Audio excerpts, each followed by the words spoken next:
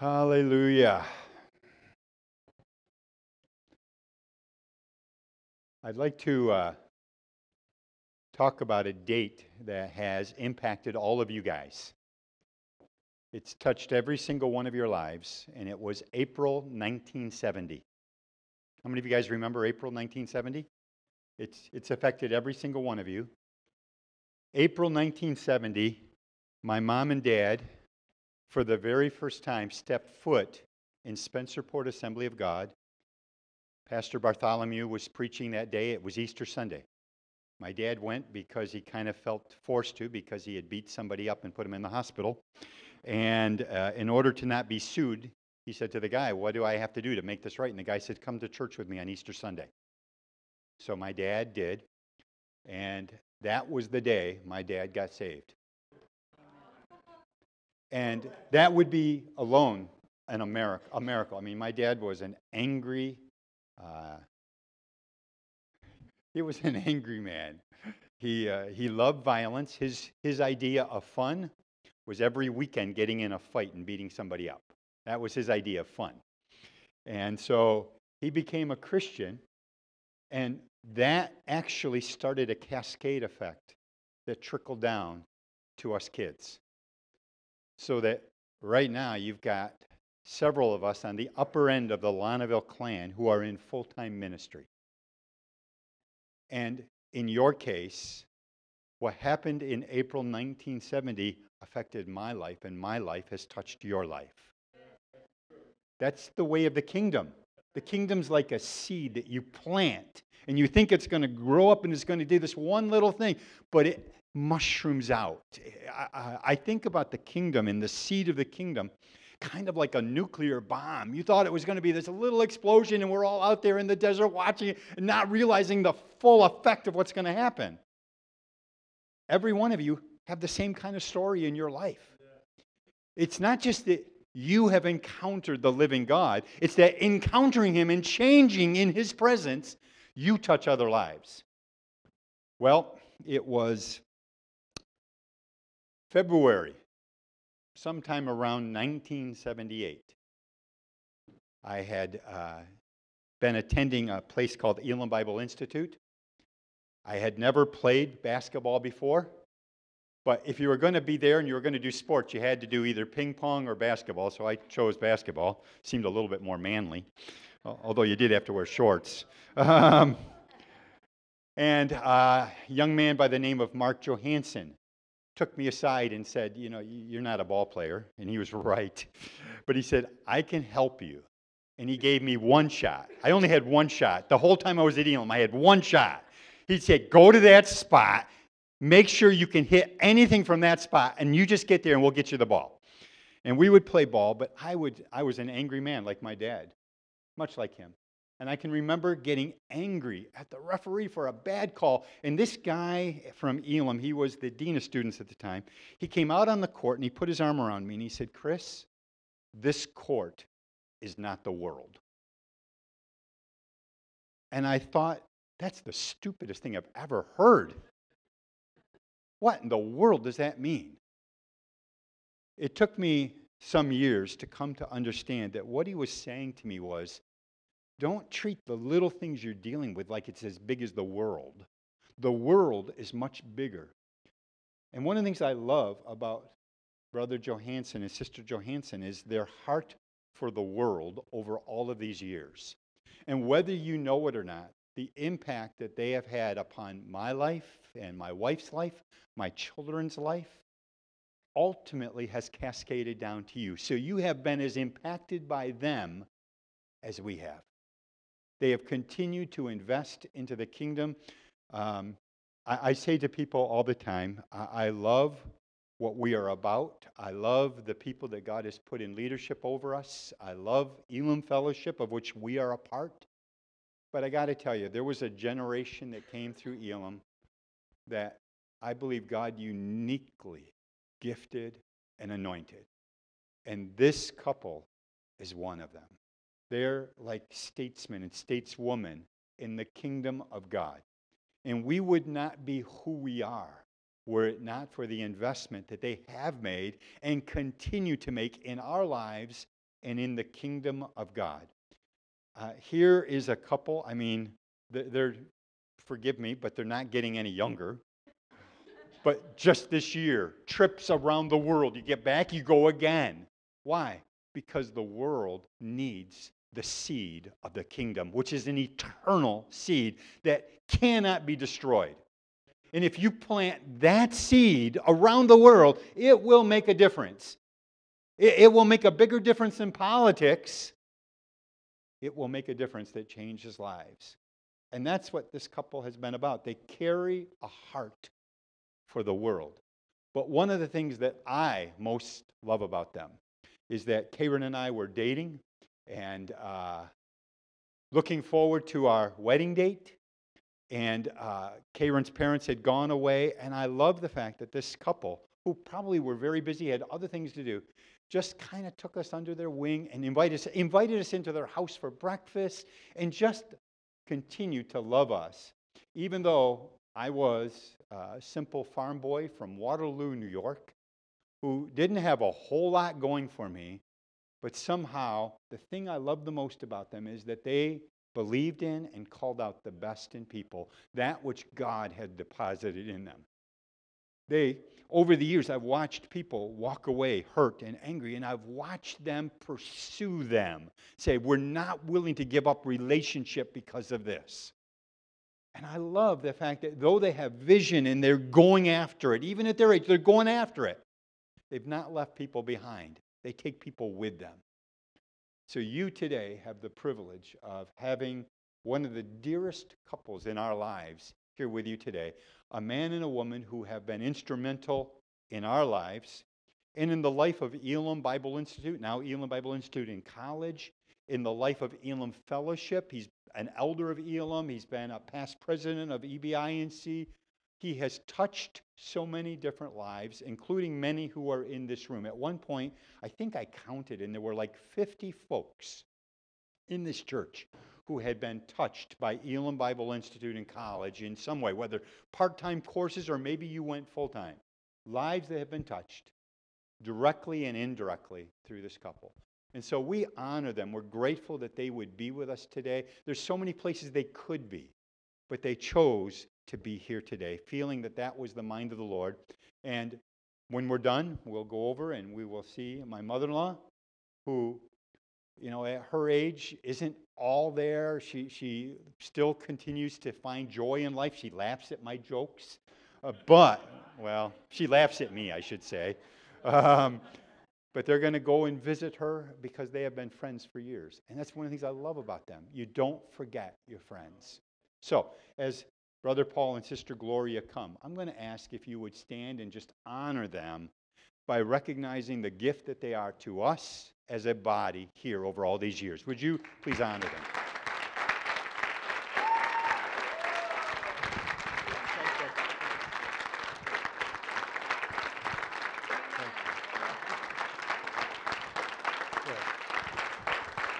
Thank you.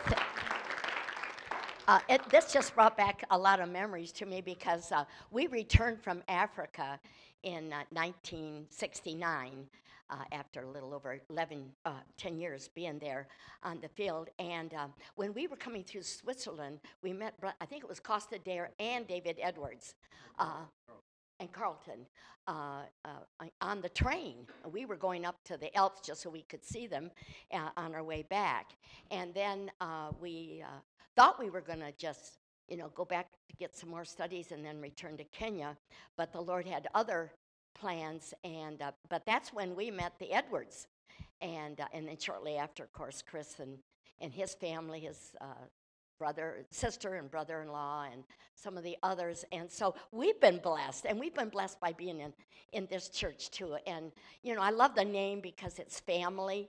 It's a family church, and you can tell, and we're honored really to be here today and just to renew friendships. And I wanted to tell you what the Lord shared with me about 5 or 6 years ago. Paul was going to China. It was in February, and I said to him, what am I going to do, And I didn't feel to go. I don't really like to get on planes for one thing anymore, although I've done plenty of them. But so he said, well, it's time to get the taxes ready and all that stuff. So I said, okay. And it seemed like I could have gone to New York City. Could have gone to Florida where our daughter and son-in-law and two of our grandsons live.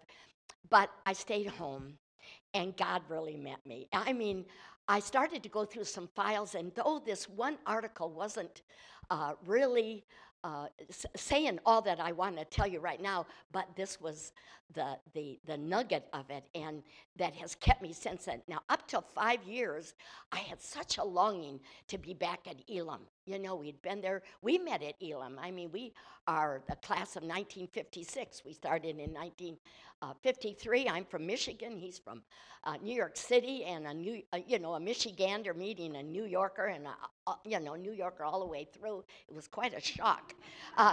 But anyhow, we made it almost 63 years now. So, yes, yeah.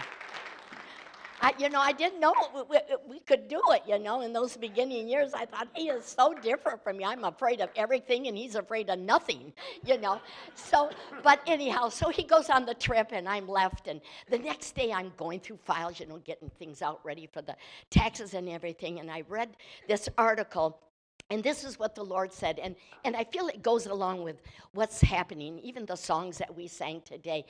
And because I don't like to be alone, come from a big family of 8 children, oldest of 6 girls. There were 2 older brothers and 6 girls. Only 4 of us left now. I'm the oldest of them, so I told them they gotta, not bow down to me, but I'm their oldest.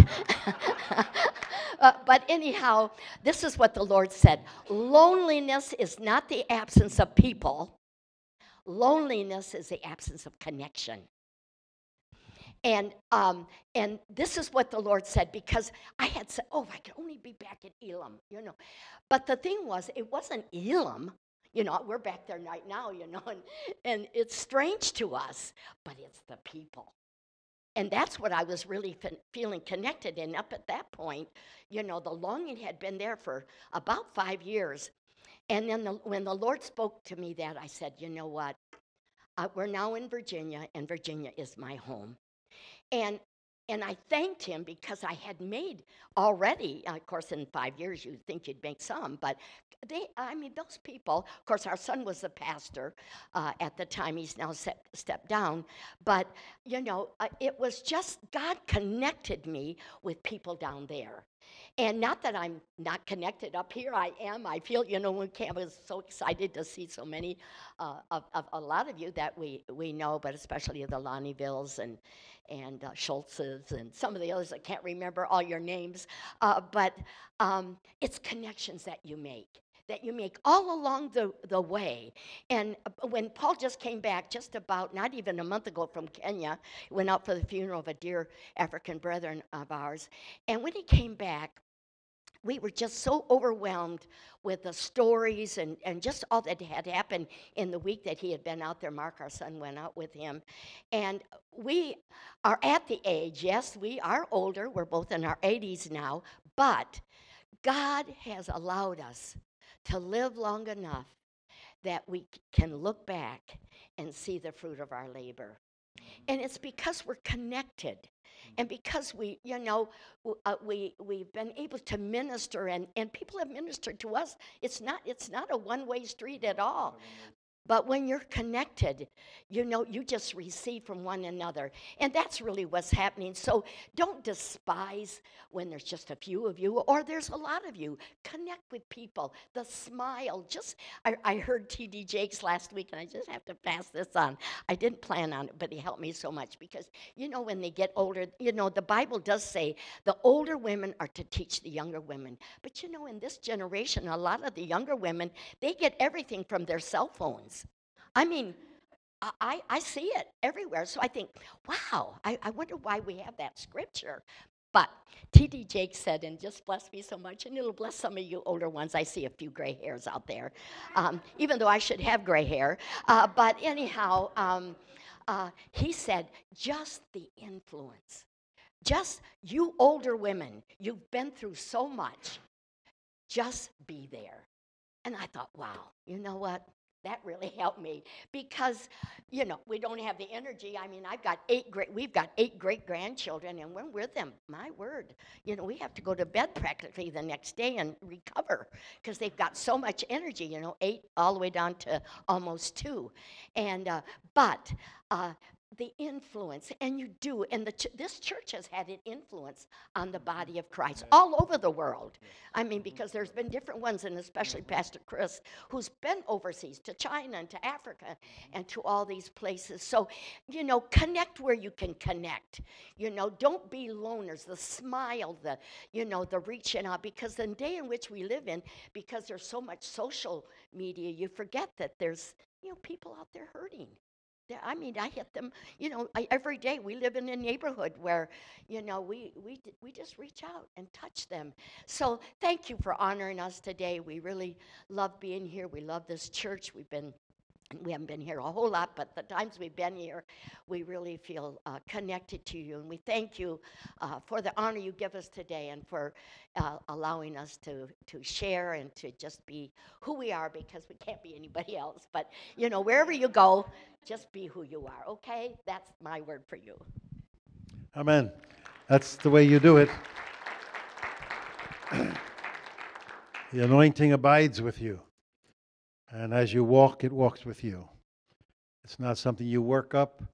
It's something that abides with you. And if you abide in Him, He abides in you. He said, I go to prepare a place for you in John's Gospel. Then in the same chapter, He says, but I will send my Spirit and I will be with you. So not only is He preparing a place for us, He's preparing us for that place. And together, we are being prepared for that great eternity that is before us. Well, I bring you greetings from Africa. In the last 6 months, I've been there twice. I went there for the 50th anniversary of our church that we built the church was built 50 years ago. The church was begun earlier than that. And I just got out there. We had a big meetings, thousands of people. I'm going to speak this morning about defining your future yourself. Allowing the Holy Spirit to work in you to define what He has for you. My daughter's name is Marcia, and when she was 4 years old or so, we were in Africa, and my mother sent out a little nurse's uniform, a little nurse's outfit, and we were way back 300 foot. We had no running water, outside toilets, everything was really in the bush country. And the packages would arrive, and we'd wait and open it for Christmas for her. And when she put that on, she said, I'm going to be a nurse. 4 years old. Now, I don't know how old you are and your children are, but if you believe that God can speak to you, what God says to you, He will bring to pass. Everything in this world will work against it. But if you still believe it, it will come to pass. In fact, there are things the Bible says that people believed that they didn't see. It didn't happen until after they died. It says that these, the last verses of Hebrews 11, that these died in faith, believing that the promises that they had would be fulfilled even when they were not there. Because faith lives longer than you. Faith will outlive you. 3 things outlive you. Paul said it's faith, hope, and love. They live longer than we live. And if we continue to build on those principles, they will guard the future for us and guard our heritage going forward. And so she's today in that business, and she's teaching. And she's a nurse. She's a professor at the school there in Florida, NSU, FSU, Florida Southern University. University of Southern Florida, and she teaches, she's with a PhD in teaching nursing practices for critical care. And so it's a very small area, but it all happened way back years ago when she stayed on it. Yes, went through a divorce, had children, continued to pursue on. If you just continue to believe and continue to lean into the thing that God has for you, you will see it come to pass. And if it doesn't happen in your life, you believe for someone else it will happen. It must, because the Bible says that we see it by faith, and faith is the evidence of things what? Hoped for and believed. So I want to speak to you this morning, coming back from Africa, as I did 2 times in 6 months. I was a little bit exhausted after that, and when I got back, I had arranged to go to New York City, and we drove the next day when I got back up to New York City in a total rainstorm. And then I came back a week later, and I said to Gloria, we're just going to go horizontal. We have to recover. We have to recover here. And I saw the church. I said all that to you to say that years ago, we had in our hearts to begin an indigenous church in Africa, a church that did not need America. It didn't need American money. It just needed God, and it needed the Holy Spirit. And so we worked on that. We were told that will not work. We were told by people that were even close to us that that's not how it works. You have to give money, and the money gets the evangelist, and the evangelists start the work. Well, we said, no, after we were there a few years, and we decided together, we're not doing it that way. And so we began to build on God's call on someone's life. Not because we gave them something, because they were responding to God. And when I went out there this time in Nairobi, there are 125 or more churches in Nairobi, and all of them are absolutely strong. They never ask for money. They're just building. They're just going forward. Where other areas that were fed money earlier are not as strong. And so when you have a vision and you believe it's of God, hold steady to it, because many things will try to shake your faith. And I want to give you a verse right here in Genesis, the story that I'm talking to you today about.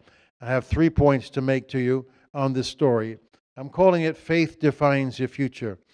And I'm saying that because when you believe it, you begin to lean into it, and that will define where you go. Yes, things will blow you off target, but stay on target with faith to hold steady.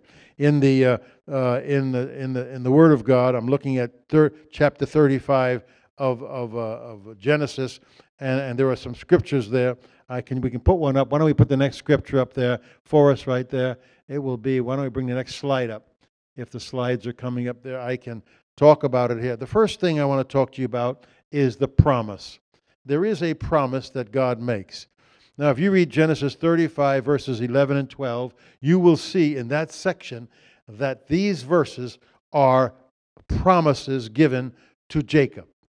Now, if you read those verses, it says, and I will give you this, and I will give you that, and I will work with you, and I will lead you, and I will bless you and your nations. God's saying it to him right there in these verses 11 and 12, when he said, and God said to him, I am God Almighty.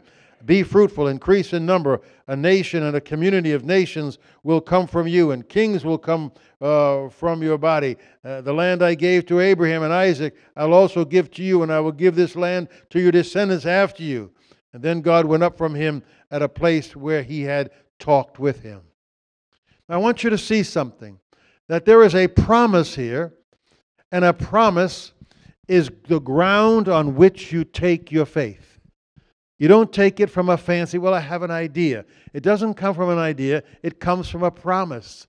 And when you believe that God has promised to bless your family, you hold on to that promise. Even regardless of what you see, there are times, even in our house, the Lord said, no plague will come nigh your dwelling. We've said, Lord, we stand against every plague. When sometimes there's all kinds of things, we say we're standing, because prayer is never more powerful than when it is standing on a promise. When it reaches in and takes a promise and it holds it up, and you hang on to a prayer because it's based in a promise. And this promise is given to Abraham. And he said, I will bless you among the nations. And then it goes from Abraham. Not automatic. It wasn't automatic. God visited Isaac, and God said the same words to Isaac. Now it's Jacob's turn. And now again, God says to Jacob in these verses, and I will bless you, and a nation will come from you. So in each generation must meet God himself. It isn't that, well, we have it and we can just pass. No, it doesn't get, you need to have a God moment. Every generation needs a God moment when they receive the promise that He has given. And I will bless you, and I will use you. And we say to ourselves, well, has God really promised us anything? Well, what you have to do is look even at just the names of God. I am Jehovah, He said. I am Jehovah. I am the God, and we can use all of them. I am the God that blesses you. I am the God that feeds you. I am Jehovah Jireh, the provider. I am your righteousness. He has given us promise after promise, and the word Jehovah followed through on. You will see it again and again in the Bible. It is God saying, I will do something for you.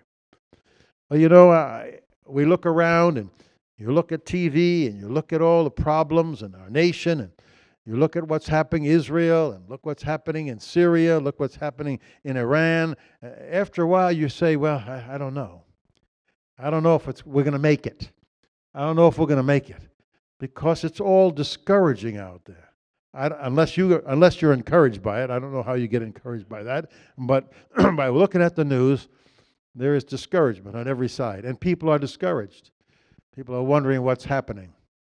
They're encouraged with certain things, but other things they're discouraged. But you see, believers are those who believe in God. The very word believer means you believe in something, and you believe in God. God is with us. Do you believe that? Wherever you are, God is with me. Young person, God is with me. I'm in school, God is with me. I'm taking an exam, God is with me. It's always God with me as I walk through this world. And so the promise is, I will never leave you nor forsake you. The promise to Abraham, Isaac, and Jacob is that I will bless you and make a great nation out of you. And so that promise is there. Will it be tested? I want to show you how it gets tested, because this promise must be tested in order to give us the character that we need to apprehend the thing that God wants to do in our life. And so it is that Jacob receives that promise. I'm reading still in the 35th chapter there of the section. Did we go to the next slide there? Oh, yeah, there it is. Let's go to the next verse. The next verse is there. Okay. No, back up. That one right there. Back up the process again. Okay, there. So once the promise is there, you will be changed by the process. There is no one here that just became who you are without a process. Everything is processed. Even on the communion, the grape is processed and the bread is processed. Everything is processed that God does, because He takes the raw material and produces something by that material. He puts His stamp upon it. And it says here that this Jacob had taken this promise, and it says that there he made a pillar of stone, and he laid down. And here it comes now. I'm looking at the next verses here. Give me the next verse in the process. Here it is for 35:15.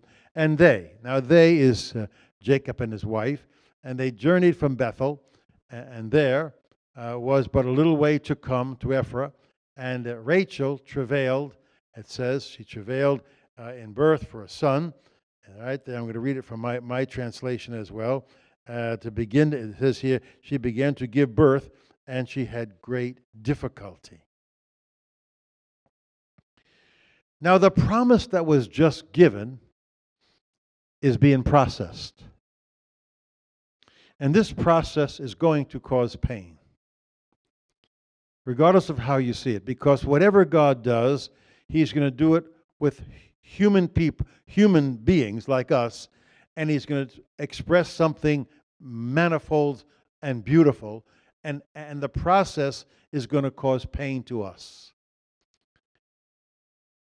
Here is Rachel. She's very pregnant with a child, and now they're making their way down, and as they get closer to the land, the destination, it says, and then they moved on.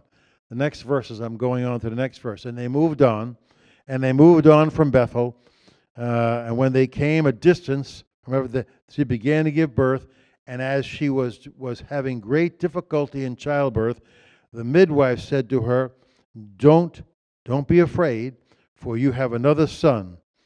And as she breathed her last, for she was dying, and she named her son Benoni, but the father named him Benjamin. Now, I want to take a moment with this, because this is the important part of the message. That she was having difficulty. In fact, she died in childbirth. The difficulty was so much, she died in that childbirth. Now, this woman had another child earlier than that. If you remember, his name was Joseph. The other children that Jacob had, he had with another wife called Leah, but Rachel only had one, and that was Joseph. And as a result of that, the other brothers became jealous of him, and they sold him into bondage and slavery. So she had no idea where her son was. In fact, she never knew what her son was. Even to her death, she didn't know, because he was gone to a far-off country, namely Egypt, and was a slave. So now here is another son. Now God had told Jacob, I am going to fulfill my promise. I am going to make of you a great nation. I'm going to make a great nation of you, and when I make this nation of you, you will be able to know right up front that it's me. I am doing it. It's not of your own doing. So here comes now the child that's going to be the progenitor of the next generation.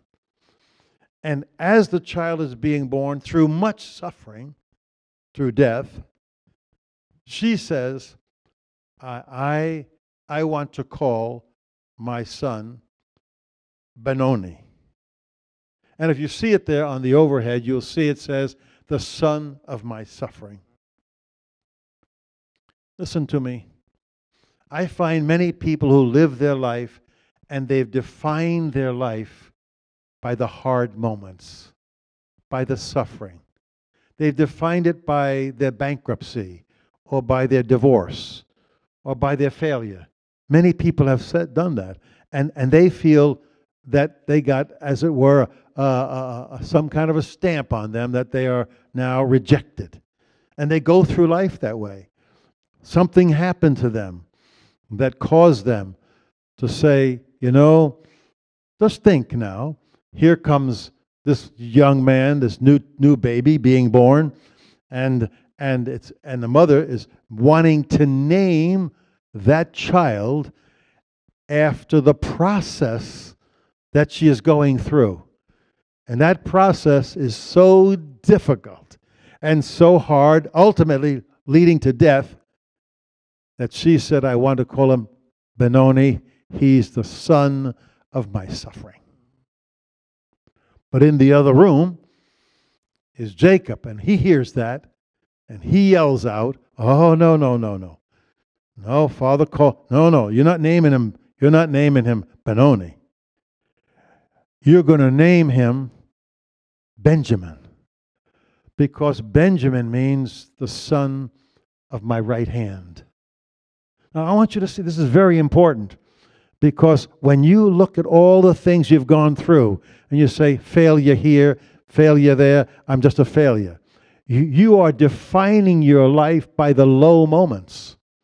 You're doing what Rachel wanted to do with this young man. Imagine that boy getting a name like Benoni. His mother is gone. They buried the mother. He grows up now. He's 10 years old, and he walks around, and someone says, Benoni? Hey, Benoni? And he thinks, I am the reason for my mother's death. Are you there? I want you to see into the human part of this thing. Because of me, my mother died. Imagine going through life with that over your head. But Jacob said, no, we're not going to identify our future by what we have been through, but what God has promised. God has promised to bless us. God has promised to pour out His Spirit upon us. He said, I will never leave you. I will not forsake you. And even though the process has been difficult and the process has been long and you've died 1,000 deaths in the process, just like Joseph in his going on. He died many deaths in order to get to where he finally got to. But Benoni was not the name that Jacob wanted for his son to identify the future with. He wanted a son that would say, he's my beloved son. He's in my right hand. I think that as we sit here and we praise God and we see how beautiful Jesus is, somehow we've got to allow that light of God to penetrate through our doubts and the fears that we sang about this morning, things that we must break through, because what causes it really is that we identify ourselves by the failures that we've had. Well, I failed there. And I know that when that woman sat at the well, failure, 5 times. And she said, I know you've had failures. But he said, you don't know who's standing in front of you right now. If you ask the water that I would give you, you will never thirst again. And the issue is this, that as we go through life and we look somehow for a spark, we look for something to hang on to, a thread to hang on to, something positive, it's not in the world. I'm telling you right now, from my experience, it's not in the world. It is in God. I believe God. No matter what happens, whether it be for, like I said, you saw what God helped us to do up at the school and building. We believe God. If He says it, we are going to do it. We are faced with big challenges in New York City, big challenges, but we're seeing some victories along the way, but we still have some major challenges. These are not little challenges, but we will win. We must win. We cannot lose. God is with us. You hear that? With that, you have to stay clear, because anything around you will drive you down. You think you can do that? You mean you think you can be in? I know I can do it. I know I can do it because God is with me. I'm not just picking some little dream out of the clouds, some little pipe dream. I'm going to do. No, because children, they want to be a fireman one day and a policeman the next day. But when you get over that period, what is it that's in your heart that God placed in your heart? To teach, to be a nurse, to be a minister, to be a lawyer, whatever it is God has placed in your heart, that's what He will help you do.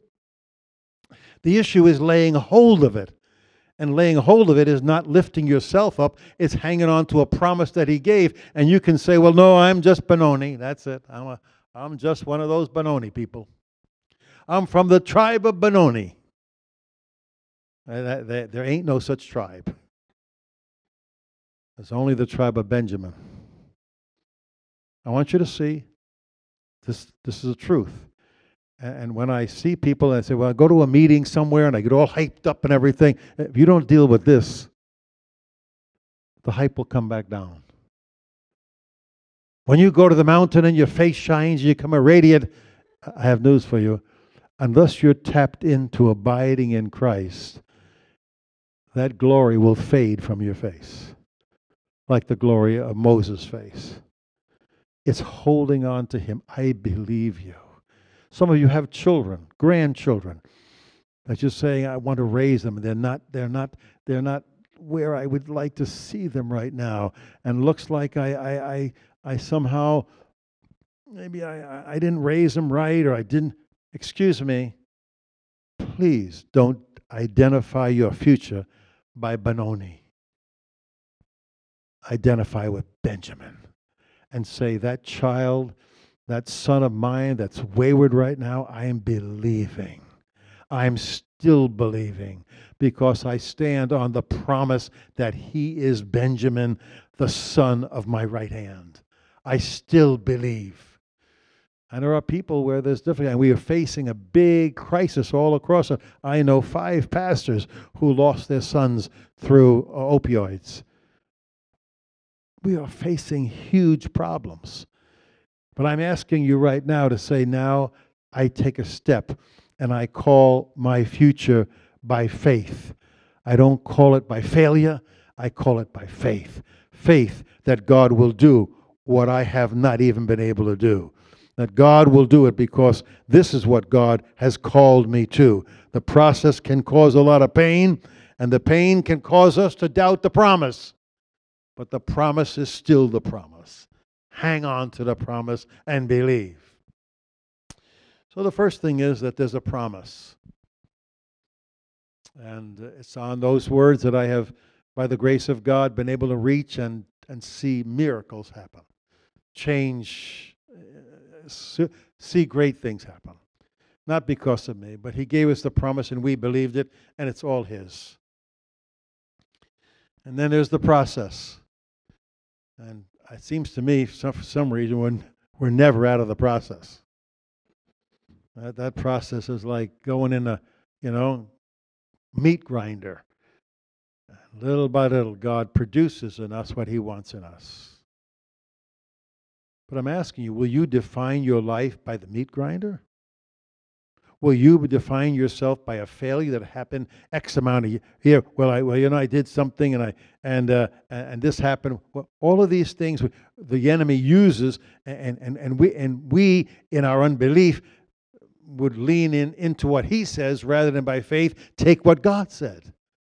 God said to me, I'm going to use you. Okay, Lord, I'm here.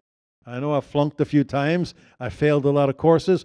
My daughter was taking a course at the Monroe Community there when she first got out of high school, and she was going to be a nurse. And she and I went up to Monroe, and I said to the people, I want to see your nursing program. So they had a catalog, but they wouldn't let us have the catalog. So we don't have any more catalog. I said, okay, could you copy that page that says nursing program, just that page? Oh, we can do that. I gave her that paper. I said, honey, you take anything on that page, nothing else. Don't take basket weaving. Don't take anything. Just take on that page, and you will finish. So she came home from school one day, and she was crying, and she said, Dad, I failed chemistry. Now, in nursing, it might be good to know chemistry. It might be a good thing. If I was a parent, I would say, you see, you're not going to make it. You're not going to make it. That spirit. I know that spirit. I've dealt with many young people. That's all they know. See, you're a failure. I try to tell you that. I said, well, listen to me, honey. I said, that F on it, you'll have to take it again. And you'll take it again, and maybe you'll get a C the next time. Don't worry about it. I said, because when you stand by the side of a bed where a person is sick and dying, they're not going to ask you what you got in chemistry. It makes no difference. Faith to believe. Faith to rise up above every F you ever got. Because He says you are Benjamin. I know the process says you are Benoni, but you are Benjamin. So you ask, how does this whole story work out at the end to bring it to a close? Well, you have to then ask yourself, if in fact they were Benoni, Benoni is not there. They buried the next few verses. They buried Rachel, and life went on, and life went on, and we have the tribe of Benjamin, not the tribe of Benoni. I want you to see something. That when faith operates, it sees beyond the future. Can you lay hold with me today? This is how I live my life. I'm trying to do a little exercise so I can, these planes fly, like it's 20 hours to get to the place. I flew in on Tuesday night and I preached Wednesday and Thursday. And then I organized things on Friday and Saturday, and I instilled the new pastor of the church right there, and then I flew home. I said, now, Lord, I have to slow this down somehow. But unless you believe it and you reach for it, you'll never attain it. Not going to happen. It's not going to happen. So what happened to this prayer, this promise that was given to Abraham? He produced Isaac. Isaac produced Jacob. Jacob got it. Did it all crash? I don't hear Abraham. There's no more Abraham, Isaac, and Jacob, and then who? No, that was it. And it was the tribes. I want you to make reference to two things. If you go to 1 Samuel, chapter 9 and verse 21, you will see that long after Jacob is dead, Rachel has long gone, Abraham's nowhere around, they're all gone. It says there that God decided to give a king to Israel. First king of Israel. And if that verse, we can put it up there. There it is. And here it is right. This is the Samuel one. And Saul answered. This is King Saul, right here, going in way. And he said, am I not of, no, this is, excuse me, this is wrong.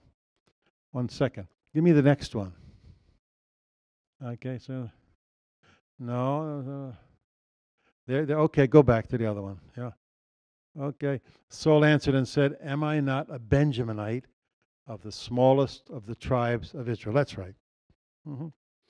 Saul, King Saul, leader of all of Israel, from the little tribe of Benjamin. You know why? Because he was a fulfillment of the promise to his great-grandfather, his grandfather, and his father. Why? None of them were alive. But King Saul led Israel, the first king of Israel, pulled it all together. Old Testament, go to the New Testament, the next verse. Amazing thing about this is that both of these people are called Saul. If anyone else thinks this is Paul, but at that time he was called Saul. If anyone else thinks they have reasons to put confidence in the flesh, I have more. Of the people of Israel, of the tribe of Benjamin, and a Hebrew of the Hebrews, Philippians 3, 4, and 5. We have Old Testament King Saul and New Testament Saul who became Paul. These two people basically are outstanding people in the whole Bible. And they came not from the tribe of Benoni, but from the tribe of Benjamin. And they're acknowledging it themselves. I am from that little tribe of Benjamin. See, the key is not how big your tribe is. It's not how much money you have, how big your church is. Because there are huge churches that are all just doing good things, and we bless them all. It's how deep is your faith? And are you believing that what God has spoken to you? Sometimes the church might say we are looking at doing a missions trip. Oh, can't do that. I can't do that. That's impossible. Why? I have no money. Why should you limit yourself to what you can see when God has resources that you know nothing about? Can you hear what I'm saying? This is what God wants to do. Here in this whole area right here, where you've been for these years, this is what God wants to have a body of people that believe Him regardless of what's happening. And they are expressing faith. They're expressing the strength that comes through God. It's not just positive thinking. We are laying hold of a positive Jesus. And there is where our faith is found. So I give to you today this whole message, which is very clear. And that is that some of the things that we believe, well, did Abraham see the fulfillment of his? He didn't see it. Did Isaac? They didn't see the fulfillment. Did Jacob? Well, he began to see it because he had many sons. But when I saw that the first king of Israel and the man who wrote over half the New Testament were from the tribe of Benjamin, you got to realize that they were the son of my right hand. That's where they came from. And as you're raising your families, and as you're speaking faith to your grandchildren, you're saying you're going to do this and believe with it. It's okay. You can make this. You can believe it. In fact, right today, my grandson's wife is taking her test. Is it today or tomorrow? I think it's today or tomorrow. A dissertation. She's got to give she got to defend her dissertation for her doctorate in clinical psychology in Florida. See, people. She always had that in her mind, and it's taken so many. It's been beaten down, but she keeps on reaching out for it, and you can do the same, because we are not the children of Benoni, we are the children of Benjamin, and we shall see generations after us rise up and worship God in a way that this world has never seen. We say, well, we're not big. We're not. It's not. It has nothing. In fact, that's why these brothers, whether it was Paul or the others, they were saying, I'm from that little tribe of Benjamin. So I ask you today, whatever little tribe you came from, if the name is Benjamin, you are a child of the right hand. You're not a second thought. You're not given to doubt. And it's promises that God has given you. And whether it's the Apostle Paul or whether it's Saul, the promises that are given to you are his promises to you, and he will fulfill them to you. And I just want you to bow your head with me right now as we continue to just wait on the Lord for a few moments in just taking these thoughts and making them clear as the Holy Spirit videotapes them through our brain. Fast forward. First, let me ask you while your head is bowed, what's the promise? What's the promise? Well, I can tell you all through the Bible, I will bless you. I will never leave you. These are not just storybooks. These are promises upon which your life can be grounded. I will never leave you. I am the Lord that heals you. I don't know what promise you need this morning, but it's not my word. It's the Word of God that makes the difference. The Word of God makes the difference in your life. Which promise do you need? And I will bless you, he said, even to future generations. My thoughts of you are good and not evil. In other words, God has promises available. Which one are you taking? Don't be general about it. Don't take it, well, lots of... No, I want you to say, Lord, I'm taking this for my husband, my wife, my children, my business, for the church. I'm taking a promise today. Don't make it up. Let it find its roots in the Word of God. That's where promises are clear. Whatever it is right now. And now I want you just to think for a moment that promise which you had about whether it be getting married or being happy or getting having children or a business or all of these things, or being used in ministry one way or another, they have gone through a process. It was the process that Joseph went through that enabled him to say when he saw his brothers, you meant it, the devil meant it for evil, but God meant it for good. That's a process. We're not born like that. I ask you to say that the process, which might be hard, has been hard and difficult. I'm asking you today not to identify your future by failure, but by faith. Whatever the failure has been, it's no problem to God. Faith rises above it. And then finally, by faith right now, to see your future, whether it be your children, your business, whatever it is that you see going forward, even after you're gone. Like I said, Hebrews says that all these people of powerful faith in Hebrews 11, they were powerhouses. They are the heroes. But some of them did not see what they believed for. They didn't see it. But they died in faith, and though they died, their faith still lived.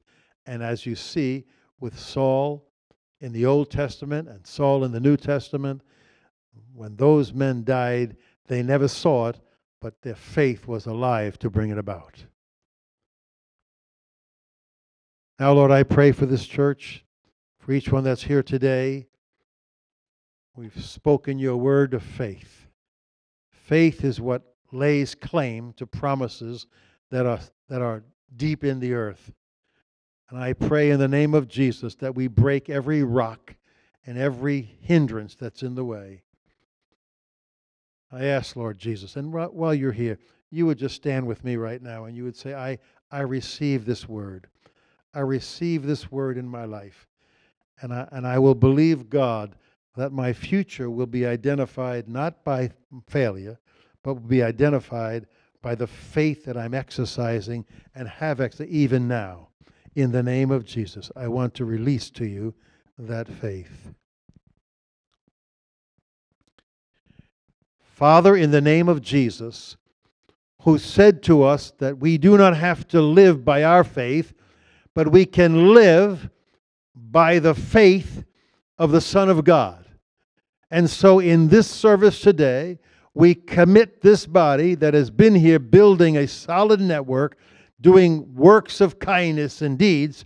I pray that works of faith will multiply. They will multiply. And families that we've reached out to and sown a seed to will begin to respond. Our faith drives past their house. And we said, we see them. We see them coming to Christ. We see the job already done. We see them bowing before the cross. We see our children that have wandered out there. Even though we've tried to give them a Christian background, they have been tempted to one side. But in the name of the Lord, we claim them. We lay hold of them right now. And they say they shall not go. We have claims on them in the name of Jesus. And so our faith today, Lord, is right in you. We don't have faith in what they're doing or in the government. We have faith in you. And I ask you today in this service to renew our faith that we will see our future through the eyes of Benjamin and not through the eyes of Benoni. I ask you, Father, in Jesus' name. Amen and amen. The Lord bless you. Thank you, Pastor.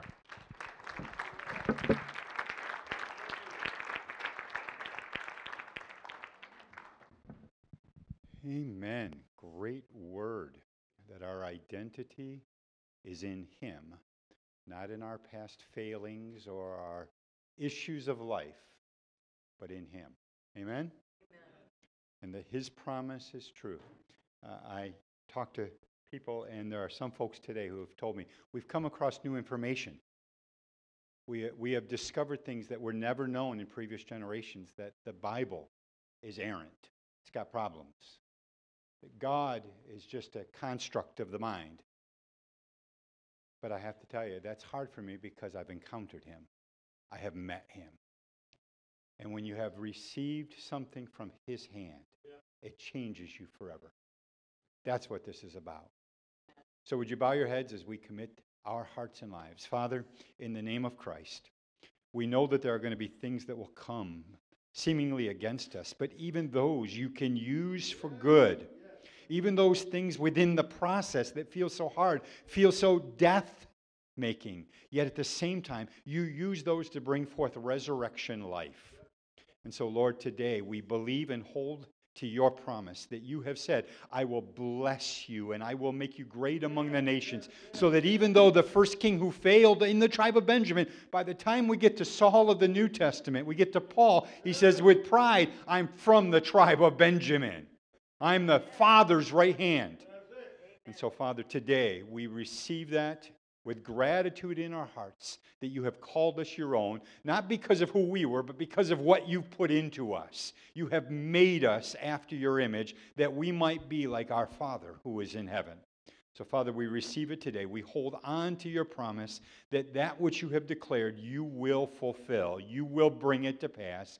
And give us in our own hearts, Lord, a word of unction, of faith, to believe all that you have said and to hold on. Even though there might be things that seem against it, we're going to hold on by faith to what you have promised. We bless each one here today, Father, and we believe that you are going to do amazing things as we touch our neighbors, our families, as we touch this community, and as we touch the world, that you're going to use us for your glory. We believe it, Father, in the name of Christ, our Savior. Amen. Amen. The Lord bless you. Have a great rest of your day. Amen.